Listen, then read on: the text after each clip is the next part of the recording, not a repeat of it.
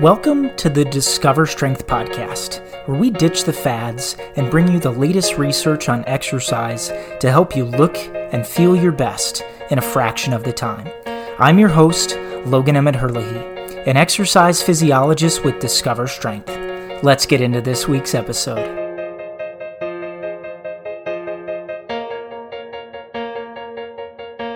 Hello, everyone, and welcome back to the Discover Strength podcast. I'm your host, Logan Emmett Herlihy. So excited to be joined today by Dr. James McKendry, a research fellow, I hope I'm saying that correct, out of McMaster University in Canada. You'll know previous researchers from McMaster, such as Dr. Stu Phillips, Dr. Sarah Oikawa, and we're so excited to have Dr. McKendry on today. So please introduce yourself, Dr. McKendry, and we'll jump right into this episode. Hi there, Logan. Yeah, great. Thank you so much for having me. I'm really looking forward to this. My name is Dr. James McKendry. I'm a postdoctoral research fellow in Stu Phillips' Protein Metabolism Research Lab and have been there since summer 2019. Shall I give you a bit more background about my inception into research, perhaps? Yeah, for sure. We'd love that. And just for our listeners, this protein metabolism lab at McMaster is widely regarded as probably the leading researchers in the world of protein metabolism. Stu's work is sort of legendary in the field. He's got all kinds of recognitions, and to be a part of that group is a really distinguished honor. So we know that Dr. McKendry knows what he's doing. In order for them to give him a flyer and give him a chance. So yeah, tell us a little bit about how you got to McMaster, maybe some of your background in exercise science, and where you're from, all that kind of stuff. Oh, absolutely. Yeah, thanks very much. My introduction to research actually happened during the end of my undergraduate project at the University of Birmingham back in the UK. There was a new lecturer who joined the department, a former trainee of Stu's, Dr. Lee Breen, and he offered me the opportunity to undertake a really cool research project investigating the role of rest interval in your ability to build muscle, essentially. So we compared long and short rest intervals and looked at how effective that was for inducing muscle growth in the really acute phase. And it was really this exposure to this project that really got my going for pursuing muscle physiology research, and particularly involving complex methods like the biopsies and stabilized traces that we routinely use in the lab to investigate these protein metabolism questions. So this is not what we're going to be discussing today particularly, but I'd love to know, what is the best rest interval? Yeah, so I think there's a commonly held dogma, or whether or not it still persists, that a short rest interval is actually superior for skeletal muscle growth.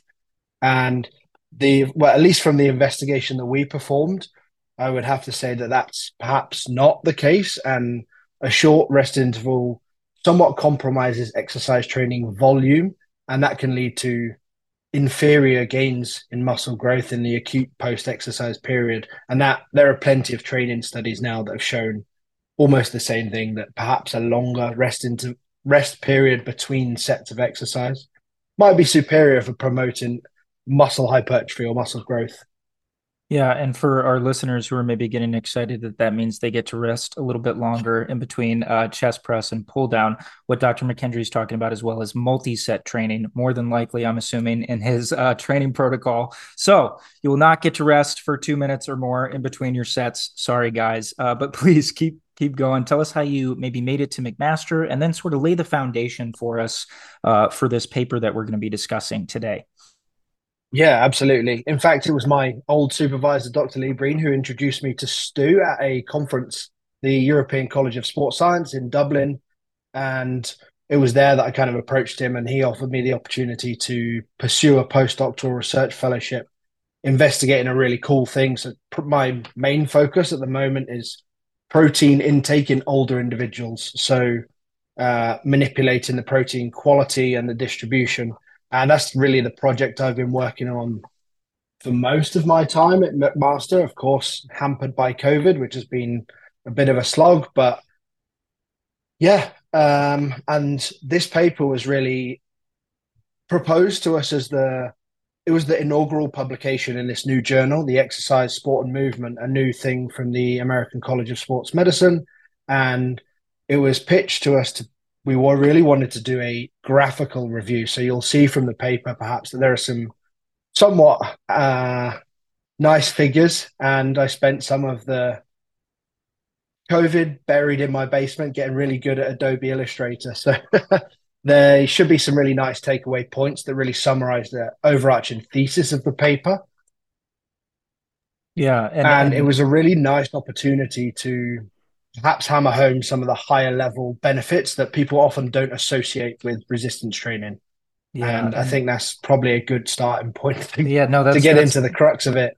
That's perfect, Dr. McKendry. And I think we might actually have to have you on again to discuss protein intake in older individuals because that's such an important topic for not just our listeners, but I think most individuals. And we'll obviously be discussing older individuals a little bit in depth here today as we talk about some of the benefits of resistance training.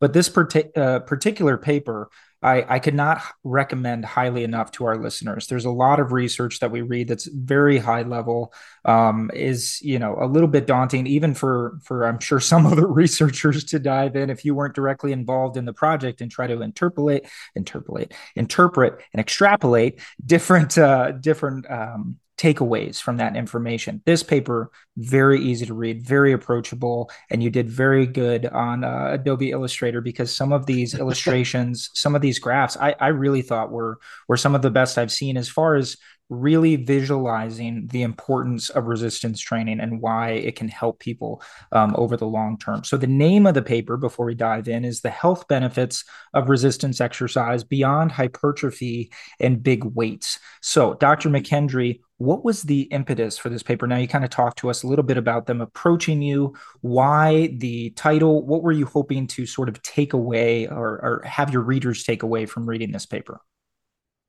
I think for a long, long time now, the primary focus of exercise guidelines has been that we should perform these 150 minutes of exercise training per week, or 75 minutes of perhaps vigorous, slightly more vigorous, perhaps, which might be a more appropriate for your listeners because I'm sure that the high intensity interval training, they definitely don't want to be doing 150 minutes of that a week.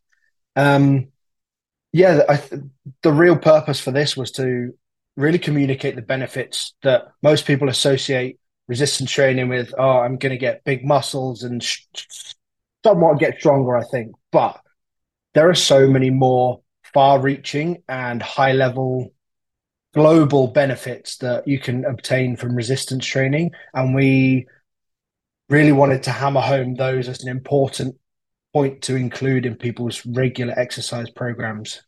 Yeah, and I think one of the things we'll discover as we sort of look through this paper as well is that it takes a lot less time than people think, right? They see these recommendations in things like the ACSM and American College of Exercise, NASM, all these different certifying bodies that are trying to do their best to say, hey, here's the recommendations for the masses, try to hit these things. But I'm not sure if you've been a practitioner in the past, it can be very daunting for people to say, oh my gosh, I have to do 150 minutes of moderate to vigorous cardio exercise each week, plus another, 30 to 90 minutes, whatever the recommendations are now of resistance training. Like, how am I supposed to fit that into my lifestyle? So I think the other reason I enjoyed this paper so much is, as we'll find out, some of the actual recommendations of what the research is starting to point to makes exercise much more able to fit into people's lifestyles. So it's very easy to get lost in the minutia of how to exercise, but I think the big takeaway here is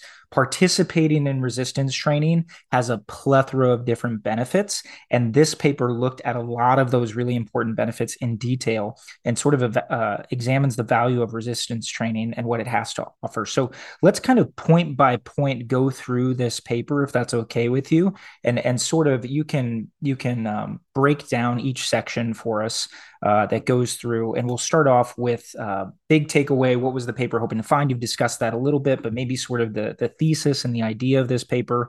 And then we can jump into the mobility section right after that.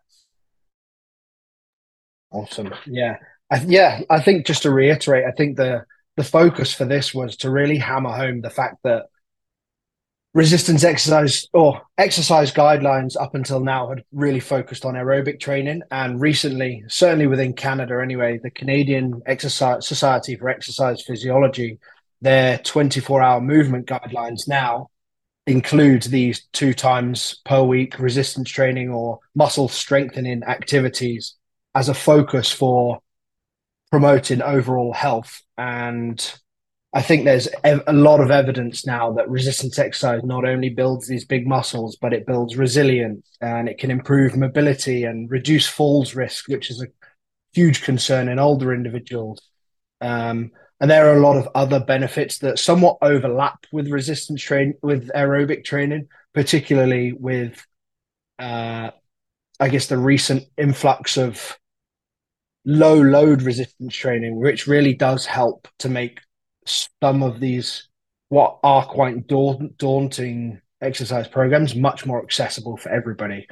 So yeah, Yeah, and I think the like you're saying, this idea that you used to have to think in order to improve strength, you'd have to lift these really heavy loads. And as we're starting to continue to see, and we've discussed multiple times on this podcast now, this idea of the repetition continuum is much broader than we originally thought. And there's a lot of benefits of resistance training to be elucidated out of simply doing higher volumes, some lower weights, especially for these aging populations that can benefit from really doing anything. And this brings us to the first really impressive graphic here that you have that obviously will link to this paper. Did you do all of these? You made all of these graphics? Most of I them? Some wish of I them? could take credit for what, yeah, some of them, but the co-authors, the other postdoctoral research fellows, Sid, Everson, and Chang in the lab, they all helped. They Gotcha. all have exceptional graphic skills as well, so I can only Yeah. take credit for one or two of them. Yeah, well, this first one is great. It just shows some of the adaptations of specifically resistance training versus some of the adaptations of specifically aerobic training versus what you can get from both, right? And the reality is besides cardiorespiratory function, it's pretty much resistance training sort of takes a cake with most of them, right? Now there's a little bit of overlap on a lot of the other ones as well, but besides cardiorespiratory function, and again, it depends probably what kind of training you're doing, but specifically for the purpose of this paper, I think knowing that you can get a lot of these same benefits from resistance training that you can from aerobic training will sort of bring us to some of these points. So a little bit more about mobility and falls. I think something that's really worth discussing is why is mobility important in aging populations? Now you touched on it a little bit, but maybe go a little bit deeper into why something like resistance training might be important for mobility and function in older individuals. Yeah, absolutely. So I think one of the really important things, and I'm sure some of your listeners will have experienced this as they've progressed from, say, around the age of 40, you start to experience what maybe some people term this sarcopenia, which means the loss of muscle mass with aging. But more importantly than that, I would say, is so the loss of muscular strength, not the mass. And muscular strength in an aging population is really predictive of lots of adverse health outcomes. So, um, the inability to rise from a chair, the ability to stop yourself from falling, and these are really serious consequences that if older individuals are unable to, like, are unprepared for in some sense through developing these adaptations through exercise, then their quality of life really can be drastically hampered. And they can lose their physical independence much earlier than they perhaps anticipated. Yeah, and I think unfortunately a lot of us have experienced this maybe from our parents or our grandparents. If you've ever visited an old folks' home, you've seen some pretty depressing, examples of people who've lost their not their necessarily cognitive function, but their physical function. Which, gosh, to go through the world without being able to lift yourself out of the chair when you had that ability not too long before is got to be frustrating. So to know that we can improve people's ability to live their lives, to improve health span, as we might want to call it, I think is so important. And just really highlighting again why aerobic training alone, which has long been recommended for people of all ages, is not enough, right? Because it's not going to improve muscle strength. It's definitely not going to improve hypertrophy or muscle building, but it's certainly not going to improve strength, which, as you noted, there is probably the most important marker. There was a little section I highlighted here at the end that I think was worth reading out loud here. It's resistance training improves mobility in the elderly, and combining resistance training and aerobic training along with balance training effectively reduces falls in care facilities. However, aerobic training alone does not promote the muscle mass and strength gains seen with resistance training. And then they go on to talk about, well, do you need heavier loads? And the answer is probably not, right? So doing resistance training is going to give you, potentially your life back in that sense of mobility and activities of daily living, which are obviously super important to aging populations.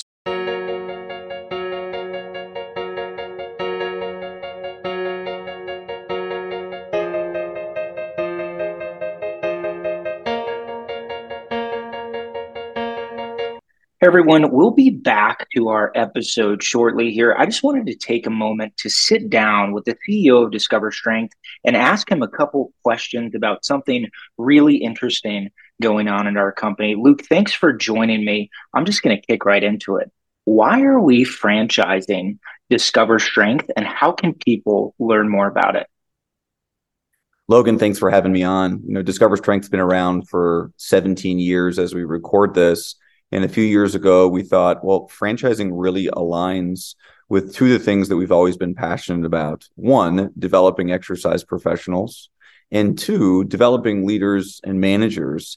And I had spent so much time speaking on a plane every week of the year, speaking on leadership and management or how we do exercise. And over time, I thought, why aren't I doing this for our own system? Why aren't I developing leaders and managers and exercise professionals as a part of a franchise system? So those two passions combined with the idea that, hey, one of our Discover Strength studios, the unit economics are strong.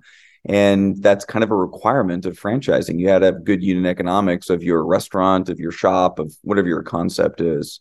So we kind of started this process about 2 years ago based on those two realities. So I love Discover Strength. I'm a current client. What is my next step? What do I need to do to start to learn more about this and potentially be the owner of my own Discover Strength franchise? This person can go to our website and click on the link that schedules an introductory call. But that introductory call just kicks off a discovery process. So you go through a few minute screening call just to learn a little bit more about what you're getting into. And it's just a process of us getting to know you and you getting to understand the concept more and more over a few week period. We call that mutual discovery. We're trying to understand if we're great fits for each other. That's awesome. So for anyone who's interested, if you've thought or are maybe now thinking that owning and operating a Discover Strength franchise would be for you, visit the website, take the next step, go have a conversation with Luke and the rest of the leadership team, and start the journey to really loving what you do. Thank you so much for joining us, Luke.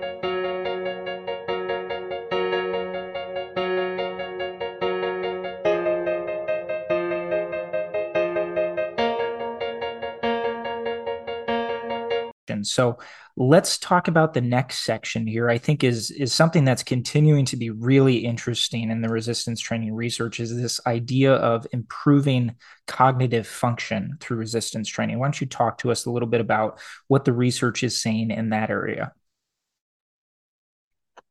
Again, yeah. So I think this paper is somewhat, I'm realizing now, a lot more geared towards the older or aging populations. So we know that individuals tend to experience some sort of cognitive functional decline as they progress through life.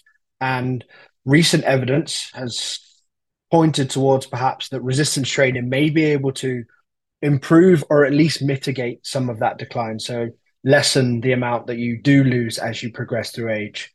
And one of the proposed mechanisms, if you really want to, is this BDNF, brain-derived neurotrophic factor. But essentially, what it does is promote growth of neurons or maintains lots of those connections in the brain. So that's the mechanism through which it works. But this can be really important. I mean, you've probably seen some sort of cognitive decline like you mentioned, in some of our older relatives. And it's not fun to watch, but if resistance training can go some way to mitigating or lessening that loss, then it should definitely be promoted very widely.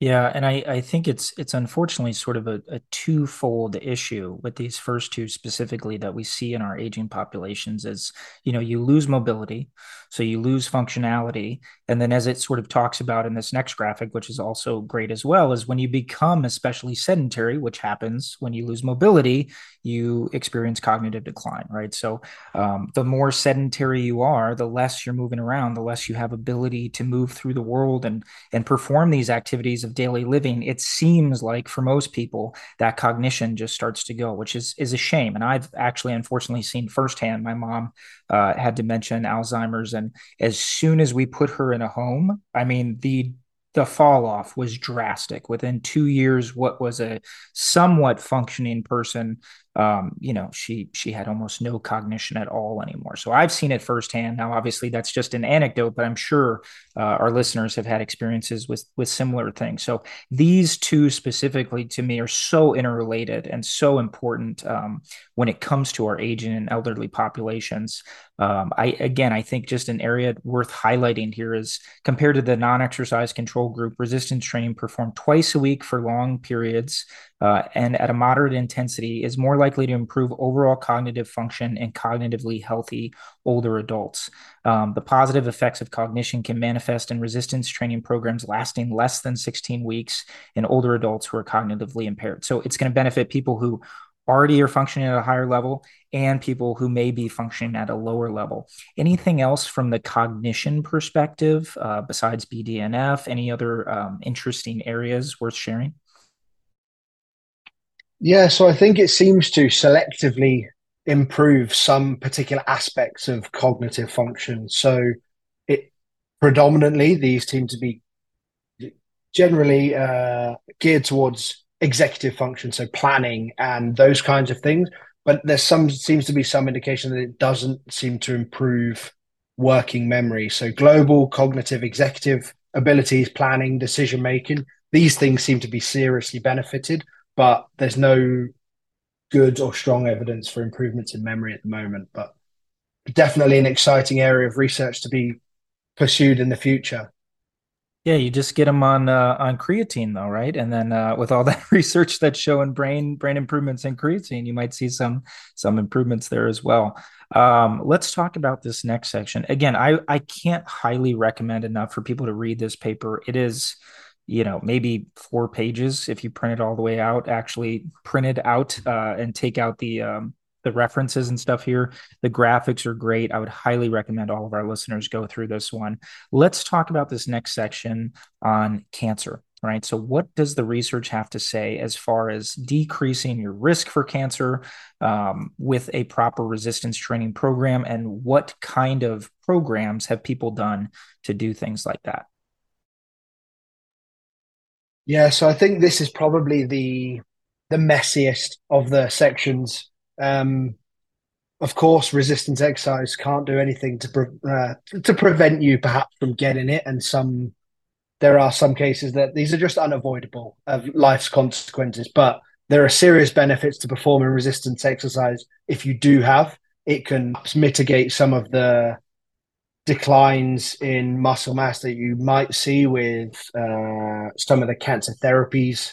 So it can also improve your ability to improve your reduce morbidity essentially and increase your chances of survival. So muscle mass is extremely important and predictive of long-term health outcomes. And while you may not be able to improve or increase lots of your muscle mass or functional characteristics, you definitely can do something to prevent the decline in these cases.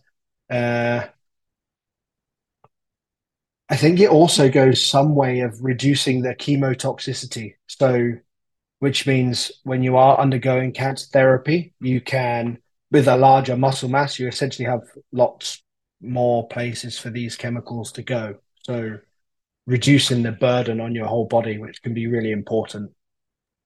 Yeah, I mean, I think the thing with cancer, and it's obviously super important to highlight here that, again, This is just sort of a aspect that comes from aging, from being a person, right? So resistance training is not going to stop you from getting cancer, potentially, but you have a much higher likelihood, it seems like, if you've got a higher potential muscle mass compared to the average person who would go in for cancer treatment, to have better outcomes, right? And there's a few reasons for that. Obviously, muscle wasting, more places for the chemotherapy drugs to go to move through the body. And then also, I think one of the interesting things that I've seen in the research too, and I think you guys highlighted here, is just the mental aspect, right? Going through a resistance training program or continuing a resistance training program, which we, again, anecdotally have done with clients at Discover Strength. I've trained people going through chemotherapy. It just gives them an aspect of normality, the ability to work their muscles in a way, even though they're extremely fatigued, even though they feel like, the world might be against them at the moment, there's something to going through that process of normality. And there's probably some really good, side effects that are coming from resistance training, even if you are undergoing cancer treatment at the time. Any other interesting aspects in this area that you think are worth sharing, Dr. McKendry? Yes, absolutely. I think one of the really interesting things is perhaps if you're preparing for a surgical intervention, there's a really nice upsurge in research focused on prehabilitation. So preparing for periods where you may not be able to exercise and building up that reserve capacity. I know there's some really cool researchers in the UK doing some good things there. So Dr. Lee Breen, one of my former supervisors, done some really cool prehabilitation stuff prior to a bout of bed rest.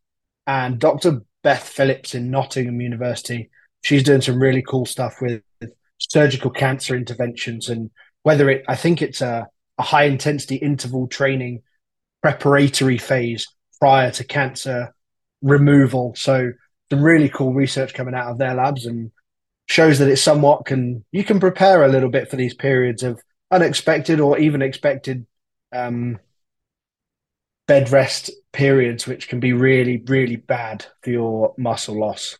Yeah, I think that's such an important point, and I'm so glad you brought that up because that's something we've experienced or recommended to people in the past too, right? You may be extremely healthy right now. You may be going through a busy period in your life, but you're fitting in your strength training and you're participating in prehab without even knowing it, right? The sooner you can start a program like this, the more prepared you'll be for those unexpected things that happen as part of the human condition. Or specifically, like you're talking about, if you, God forbid, develop some kind of cancer, you develop something that has some kind of surgical intervention that has to happen, knowing that you can take a few months and see great results, see great benefits in the gym before some kind of surgery, before some kind of surgical intervention is such an important point for our listeners. Hopefully they don't ever have to use that advice, but if they do, it's good to know that there's a lot more research that's just affirming this idea out there as well. So let's jump to this next section. I think it's probably one of the most important ones for Americans. Now I know Canadians are maybe experiencing some of these issues as well, but this idea of metabolic health. I'm not exactly sure what the number is now. The last time I saw it, it was somewhere in the percentage of 30% of Americans are obese or overweight. I'm sure it's higher than that now, especially post-COVID, which puts people at a greater risk of things like type 2 diabetes. So what does the research say, or metabolic syndrome? What does the research say about how resistance training can impact things regarding your metabolic health, things like type 2 diabetes, metabolic syndrome, etc.? Yeah, that's an excellent question. And I think a really, really important issue given the current state of affairs worldwide following the global pandemic. Um, of course, one of the main, I know this paper says more than big muscles and big weights and big muscles, but one of the main places that fuel following eating goes is to the muscles. So essentially, through resistance training, if you can increase the amount of muscle that what you have, you essentially have a bigger metabolic basin to deposit all of those fuels. So by having more muscle mass, you can mop up all the sugar and stuff in your bloodstream, and you have a bigger basin to dispose of it. you also increase the sensitivity of the muscle that you do have to take up those nutrients. And this is really the crux of what leads to the improvements in metabolic health. So more muscle and more sensitive muscle. Yeah, which is obviously super important for things like type 2 diabetes, insulin resistance, things that a large number of Americans and Canadians and people all over the world are experiencing as they, continue to struggle or not be able to control and consumption, perhaps.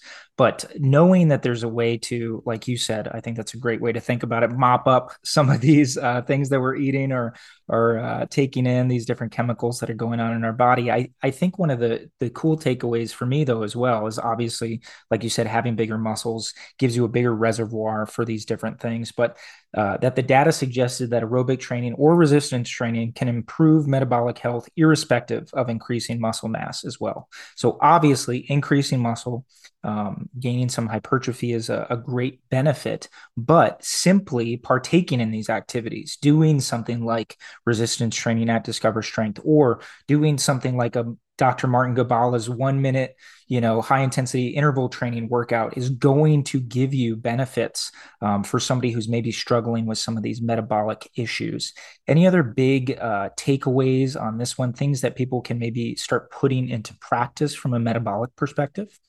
Certainly with the move towards lower load resistance exercise and high intensity or body weight kind of approaches, you can improve lots of the mitochondrial function. So most people know this as the powerhouse of the cell, and forgive me for using that term. I overuse it all the time, but essentially, you can get lots of when you use a lower load for prolonged periods as opposed to the typical high load to build muscle resistance training. You can get lots of the aerobic training benefits from that kind of approach to resistance training, which is really important and can certainly improve the metabolic health and the flexibility or fuel selection for individuals.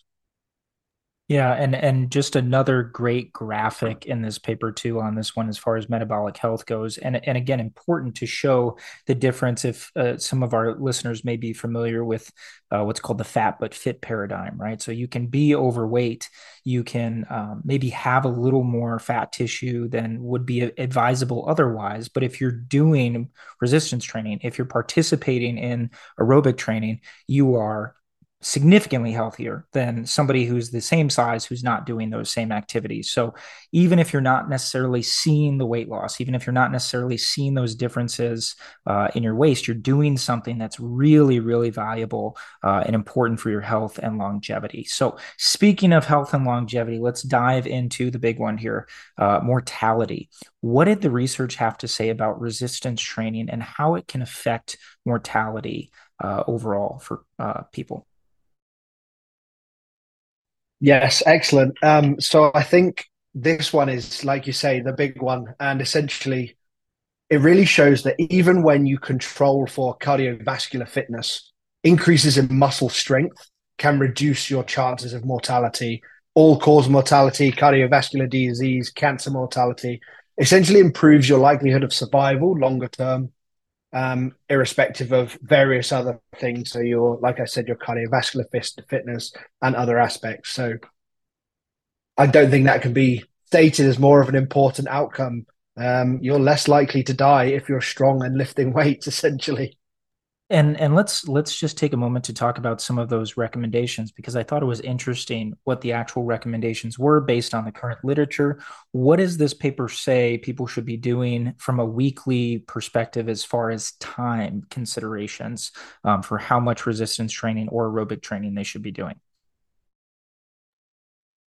I think you can get lots of the benefits from actually pretty minimal amount of input. There's a really low threshold, and we know the biggest improvements come from doing no exercise, going to doing some exercise. And then there's, of course, diminishing returns as you increase volume throughout the week. But you can get lots of the benefits from 60 to 120 minutes per week, or even less for 30 to 60 in some cases, which I know will be particularly pleasing to some of your listeners, given that they approach it's like, did you say 2 weeks twice a week for 30-minute Twice sessions. twice a week for 30-minute sessions. And I promise listeners, DS clients, we are not paying these doctors to make these publications because sometimes it seems like we just hit the lotto with the twice a week recommendation, which puts us right at that 60-minute window. But yeah, I mean, I think this recommendation here at the end that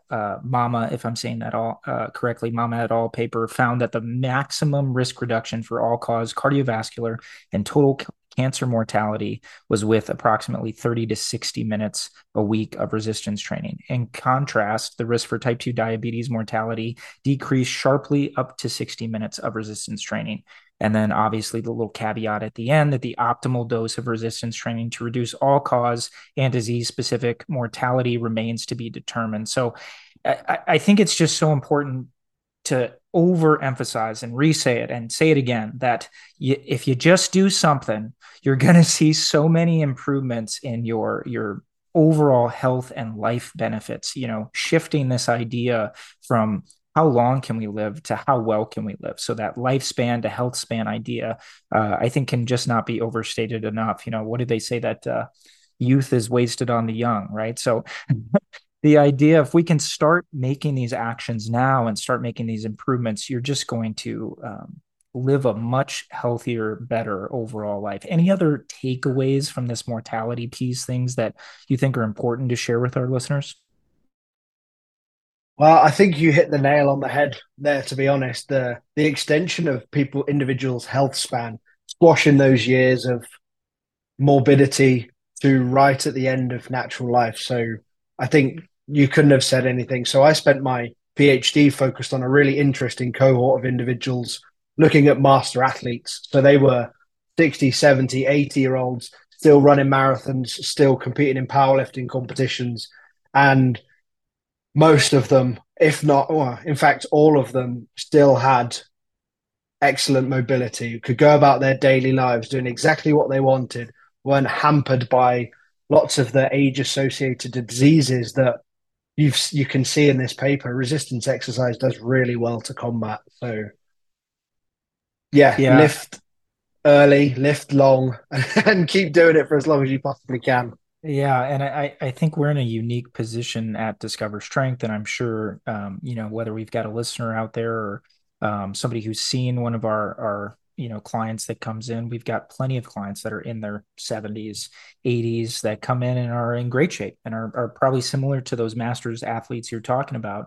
And then occasionally you'll be on the street, you'll meet somebody and you'll go, "How old are you?" And they go, "Oh, I'm 65." And it's like, "Jeez, you look like you're 85 compared to my other 65-year-old that I met who seems like they're, what I would think would be 45, right?" So there's a lot of things you can do to improve your ability to just move through the world and enjoy your time, that limited time that you have here. I think for me, the biggest takeaways, and I'd love to hear yours as well, is there's really no good reason not to resistance training. I mean, the more we see, the more research comes out. There's no good reason not to resistance training, but there is a bunch of research showing negative outcomes if you don't resistance train.